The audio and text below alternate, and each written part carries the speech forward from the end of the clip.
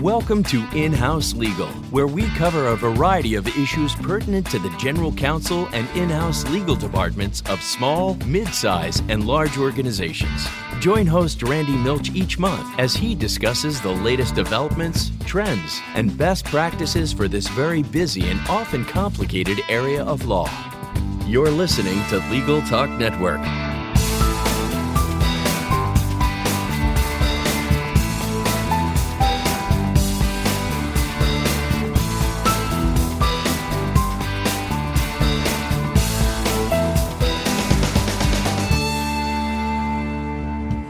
Hello, my name is Randy Milch, and I'm the host of In-House Legal on the Legal Talk Network.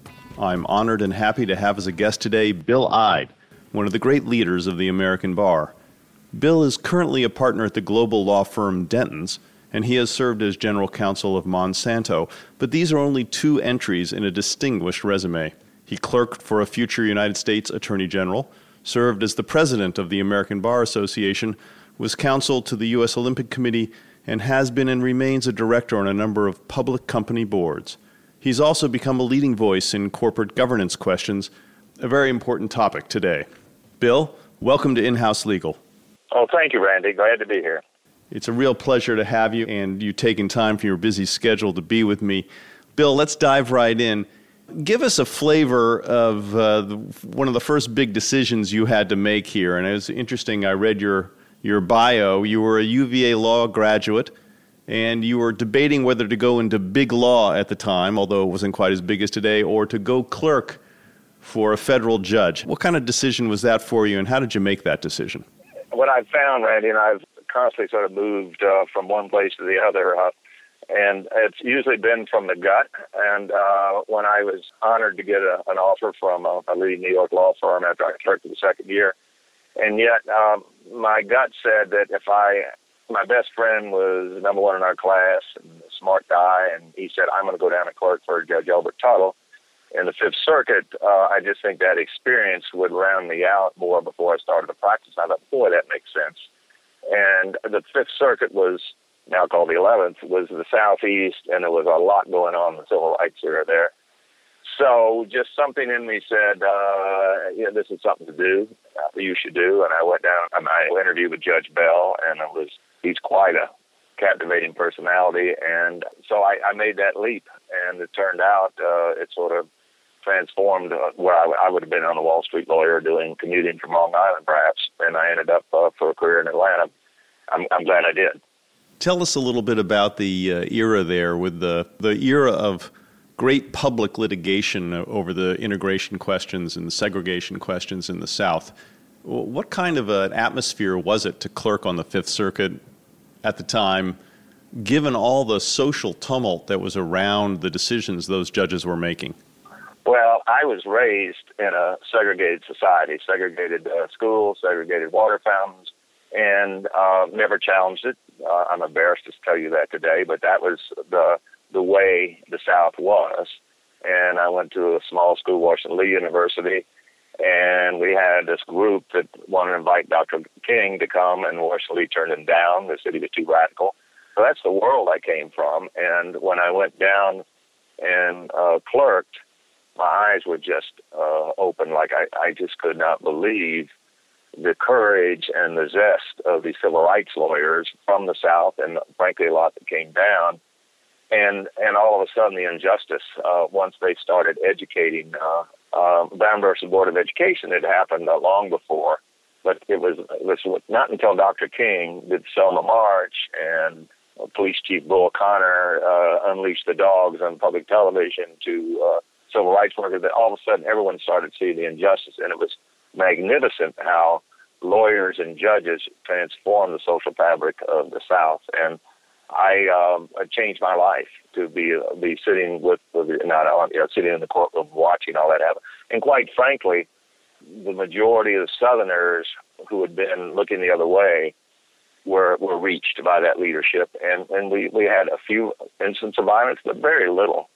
And quite honestly, I think the South moved back past some places in the North when you look at the Watts riots and things that happened later on.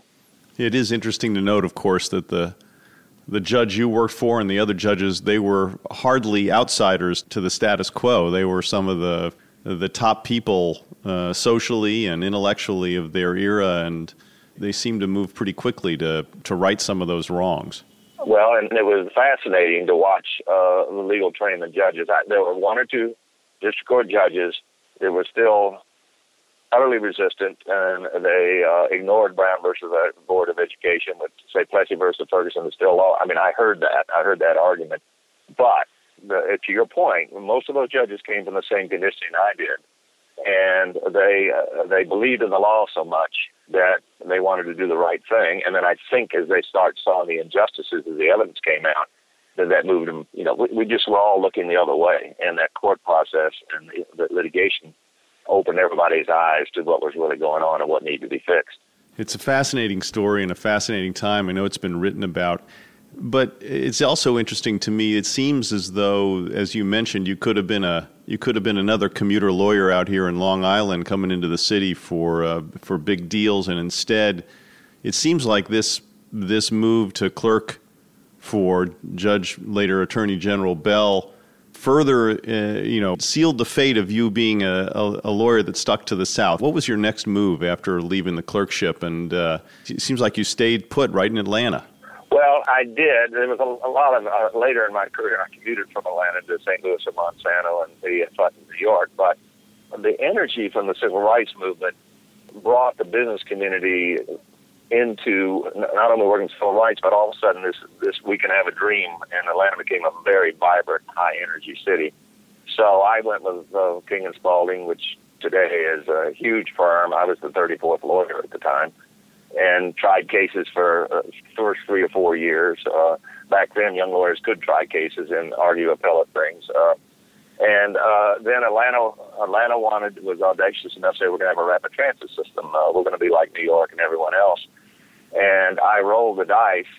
Again, this was the gut. I left King & Spalding, which was a pretty secure, I could see where it was going, to join a little law firm that represented the Metropolitan Atlanta Rapid Transit Authority. It was going to a referendum. And if the referendum passed, I had this huge $1 billion capital program to work with. If it didn't pass, I was going to be looking for the next job. And so there were 461 votes majority out of 110 cast. And then we had to recount them. There were paper ballots, and I recounted every one of them, and we got up to 471. So that then gave me for 5 years. When you build a rapid transit into a city, you deal with all the social fabric of the city. So again, it was dealing with the community, if you will. So it was a very intriguing, exciting time. We built our firm up to 30. And realized we were so dependent on one client that we went to a new strategy, and we merged with Q-Tac Rock out of Omaha. Bob Q-Tac was a leader in the American Bar who I met, and we believed in the multi-city concept. This was in the 70s before you had that. And we built Q-Tac Rock up to 13 offices and 400 and some lawyers, and I was vice chairman of the firm. And so it's just one event led to the other, and I guess the one thing if I were young and do it over again, I'd say, if you see an opportunity, take the risk. I mean, go to your gut, but don't be status quo oriented, because there's constant change in the world, and it's the opportunities that come. You have risk to it, but they have opportunity to it also. I think your advice is incredibly well taken, Bill. I've always told folks, just like you did, that finding an opportunity and having the guts to jump at it are the things that lead you to new opportunities, new successes. Staying put it can be a real death knell to having an interesting life. So Q-Tac was a leader in the American Bar, and at the same time, is he the one who brought you into the American Bar Association or whetted your interest in that organization? No, what happened was when I was at King & Spalding, there were some great mentors, and one was a guy named Kirk McAlpin, who was a fabulous lawyer. And I had gotten active in the Georgia. Back then, when you joined the law firms, they encouraged networking and going to bar meetings, and which was very broadening. You built a good network, but you also heard and saw how other people did things, and I loved it. And we created a statewide legal aid program, which I'm very proud of when I first got involved, the Georgia young lawyers. And then I started going to American Bar lawyers because of my King & Spalding mentor, and started meeting there, and I just found it so so interesting to meet people from other parts of the world, in other parts of the United States with different perspectives. So I got hooked and just saw what lawyers collectively could do. And, they were working on legal services for the poor. They were working on access to justice. So that got me. And I met Bob Cutek, a lot of wonderful people I've met through bar work. So and as I emailed you, I just think lawyers get a great, one, they have an obligation to do the right thing by working collectively, and two, you do very well because you learn a lot, you meet people, you build networks. So the American Bar has been great to me, and I'm very fortunate to have been involved with it. Well, this, of course, culminated in your serving as president of the American Bar Association in 93 and 94. What would you say about your term in office? Was it, did it match up to your expectations? Was it more duty than pleasure? When you look back on it now, how do you think about it? Well, I'll mention one thing that when you talked about decision and change. When I left the first law firm, King & Spalding, I couldn't sleep for 3 nights before I made the decision. It was just, the change was sort of gut-wrenching.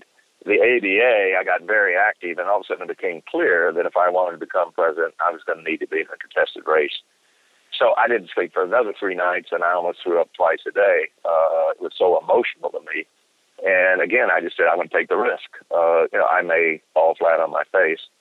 So the election process, it was a contested election, and it was a wonderful experience of working with people. And I've always been big about Tom Sawyer. Let's paint a fence together. So getting elected caused a coalition of people who we started talking about what I would like to do if I were president.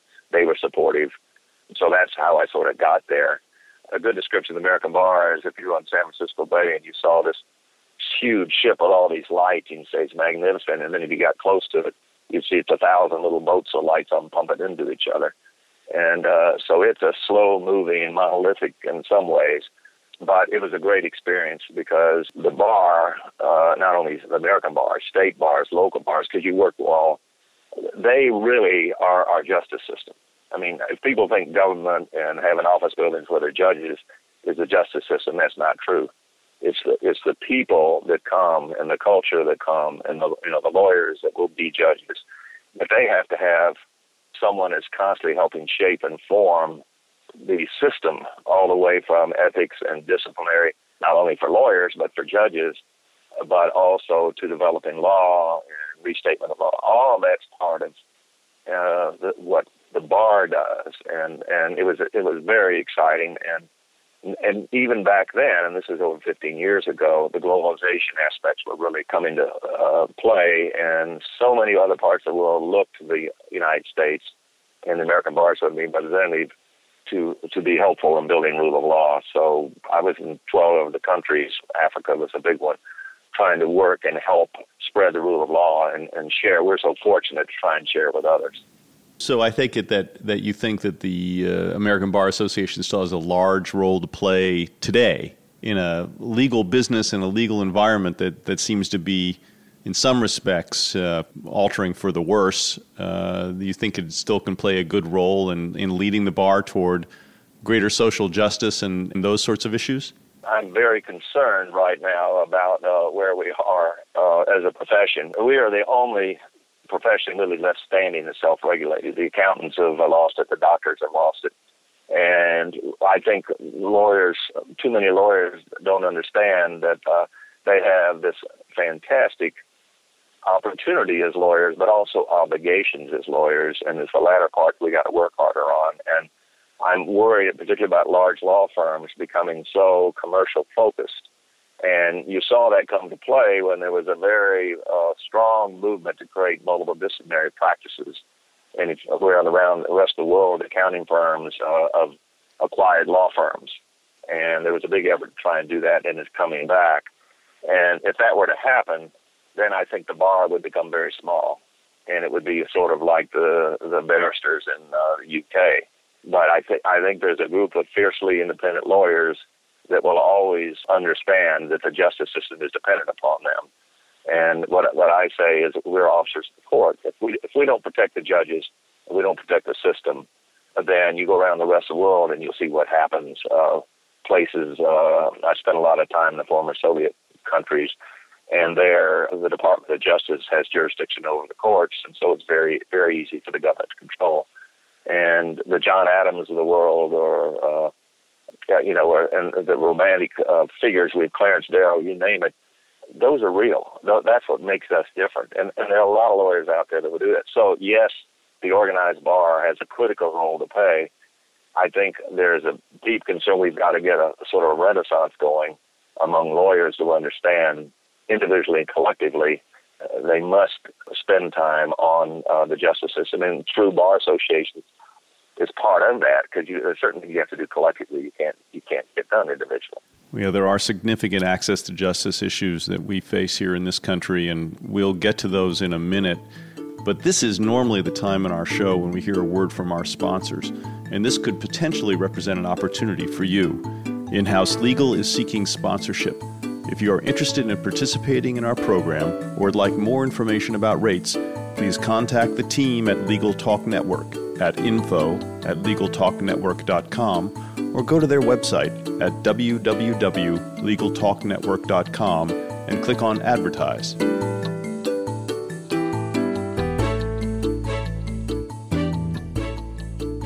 Welcome back to In-House Legal on the Legal Talk Network. I'm Randy Milch, and today we have Bill Ide, partner at Denton's and former general counsel of Monsanto, with us.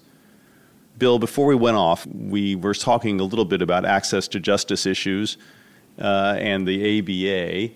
You know, the current president of the ABA issued a report, and he detailed some of the great divides in access to justice in the United States. 80% of the people who are poor and many others of moderate means do not get civil legal assistance they need.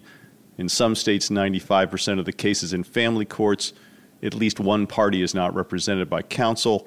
And most disturbing perhaps, half of those who apply for legal aid as a result of those items are turned away because legal aid organizations lack the resources. How do you think beyond the established bar and the bar associations, we should make attempts to solve this access to justice issue? Well, ironically, just as we have this demand not being met, we have, one would say, an oversupply of lawyers, that law graduates are having a much more difficult time finding jobs. And one of the things that's being worked on, which I think is fantastic, is the idea of incubators that help law students modify their practice, because not only is the very poor that have lack of access, but frankly, it's middle-income people also that can't afford. And we can use technology in a much better way than we're doing. So I think we can get at some of this through lawyers. Law schools don't teach how to go out and set up a practice. And there are a lot of wonderful people that want to go back to smaller communities and just serve people, which is what really law is all about. It's really a calling and a ministry, but they don't have the tools. That's one thing that would be very important. And I think courts and bar associations are going to need to take a hard look at, are there, just as we finally came up with paralegals as a way to reduce costs, are there ways to do like legal technicians or some equivalent? Because there's a lot of money going into access right now through the legal Zooms and that kind of thing, but the money isn't going through lawyers and the bar associations. So I think and the ABA is working very hard to sort of rethink all this, where technology will be a big piece.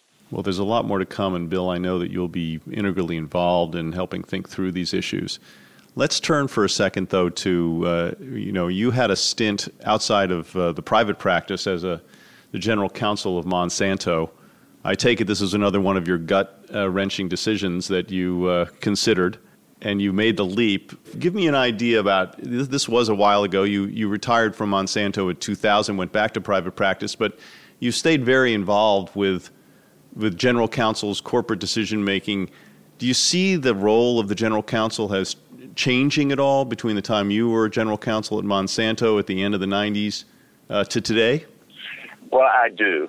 Honestly, I never thought, when I was because of my American Bar exposure, I was called and asked what I consider Monsanto. And it was in St. Louis and I was in Atlanta. And quite honestly, I went out thinking, well, there's no way I would ever do this, but it'd be nice to meet the people and maybe I'll have a new client. And But then when I met the people in the company, I just thought, wow, this is a world I don't even really know, but it's powerful. And of course, Randy, you've been inside. And I thought I could learn so much. And so that's why I went.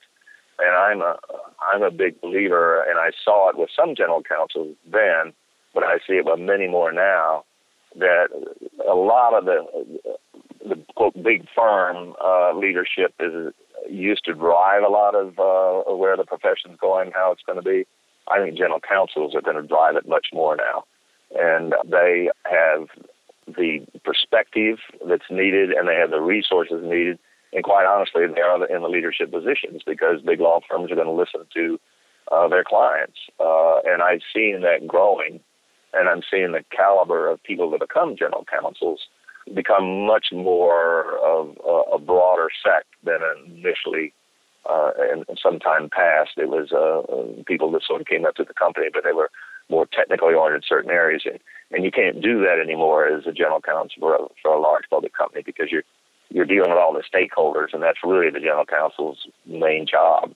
Exactly. I think you're exactly right, Bill, that the people frequently say that any public corporation has stakeholders that range from the employees to the shareholders to regulators to society at large. You know, there's no company has a God-given right to exist. So I agree with you that the general counsel has to be among those principally responsible for ensuring that all of those stakeholders are at least respected as critical decisions come up. I mean, even today is the day that the head of the CEO of Volkswagen had to step down because of the apparent problems with their emissions testing. Would have been quite a time to be the general counsel of Volkswagen as you're dealing with that. And in the future, those sorts of issues with that company and another company are going to be coming up. So it's quite a set of issues to deal with. But let's talk about the general counsel and the board for a second, because I know that you've spent a lot of time both as a public company director and as a counselor to public companies. How do you see the board aspect of the general counsel's role evolving along with board governance questions? Well, after WorldCom, Enron, and the great failures, and Sarbanes-Oxley was at play, there was a great deal of concern and criticism that lawyers had not properly protected the companies, and that even led to a provision, Sarbanes-Oxley, where lawyers had to take it up the chain and take it out. And the ABA created a task force, which I served on, to say, well, how did WorldCom, Enron happen, and where were the lawyers, and what are the issues? And out of that, one of the key findings, which frankly I was the advocate for, was to say, look, the general counsel represents the entity. The general counsel does not represent the board. The general counsel does not represent management. It represents the entity. And the general counsel is driven not only by what the law is, but also by their ethical standards set forth in the profession. And I keep reminding when I speak to lawyers in-house, I say, the key question is, are you an employee who happens to be a lawyer, or are you a lawyer who happens to be an employee? Because it's a huge distinction. And one of the things that I've always said to myself, and it's not easy, is you've always got to be willing to walk. If you're in a company and you think something's wrong and you're not listened to, you got to leave. Easier said than done, but it's true, in my view. So when you deal with the board, my question always is, how many times do you go around the CEO to the board and without the CEO knowing? And the answer is once, because then you'll be fired. But you do have that delegate. You are not management, but yet you need to be with management and get along. And then board dynamics are fascinating. And you've seen that, Randy, because people are thrown together and saying you're a board, but so often the time has not been spent to really bond them together. And so they're all sort of nervously trying to figure out, where do I come out on this? And so the general counsel has this obligation, in my view, representing the entity, to help steer, and that's the key, very subtly. So there's a silent hand working, and I've seen general counsels, be too obvious of what they were trying to do and be asked to leave. So it's a client relationship thing, in my view. And the good general counsels do it very well. They work with the CEO, because as you know, the CEO is so dominant. in a public company. And hopefully then through the CEO, everything's presented in the right way to the board. But at the same time, they make sure that the board asks the right questions. And it's been so much easier after Sarbanes-Oxley than it was before. I mean, before it clearly was Imperial CEO. Now you have protocols with independent directors that makes it easier with the comp committee and with the various committees, which you have sort of more of the lawyers say, well, what are the rules? What do I need to do? So that's one of the great art forms. The real true general counsel that accomplishes a lot can do that very skillfully, but it is challenging. As a public company director yourself, how do you approach the general counsels of those companies? Do you sit back? Do you let them approach you? Are you always concerned that you don't be seen as a shadow GC? That's a fair question.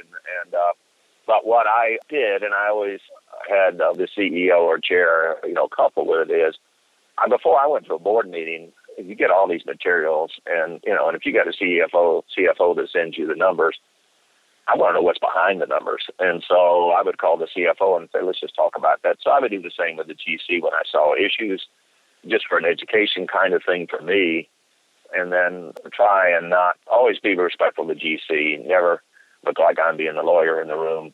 But frankly, with both boards, public boards I was on, the GC and the CEO or chair were pretty deferential to say, Bill, would you and the GC, just on the real hard, tricky ones, we'd get together.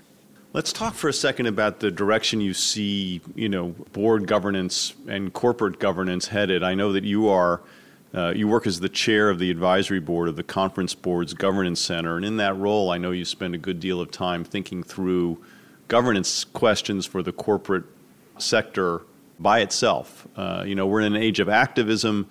We have a presidential candidate suggesting the changes to the law to stop short-termism. Where do you see these sort of issues headed today? Well, what has happened, and I'm very concerned, market forces have moved that have altered the relationship between boards and shareholders. And it's been without any policy recognition of that there are issues. And it's been more marketplace driven. And it started right after Sarbanes-Oxley. I mean, corporations had tremendous loss of trust.